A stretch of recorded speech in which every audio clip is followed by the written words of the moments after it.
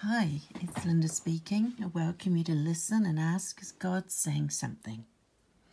As I woke up on Saturday, the morning of the first gathering, I saw a picture of a person sealing what looked like an envelope. I asked, what is the meaning of that? And I heard the Lord say, I will have the final say. I will have the final say. The Bible says in 1 Peter 3:22, and I'm reading from the Message Bible, Jesus has the last word on everything and everyone, from angels to armies. He's standing right alongside God, and what he says goes. Ephesians 4:30 in the New International Version says, and do not grieve the Holy Spirit of God, with whom you were sealed for the day of redemption. Let me pray.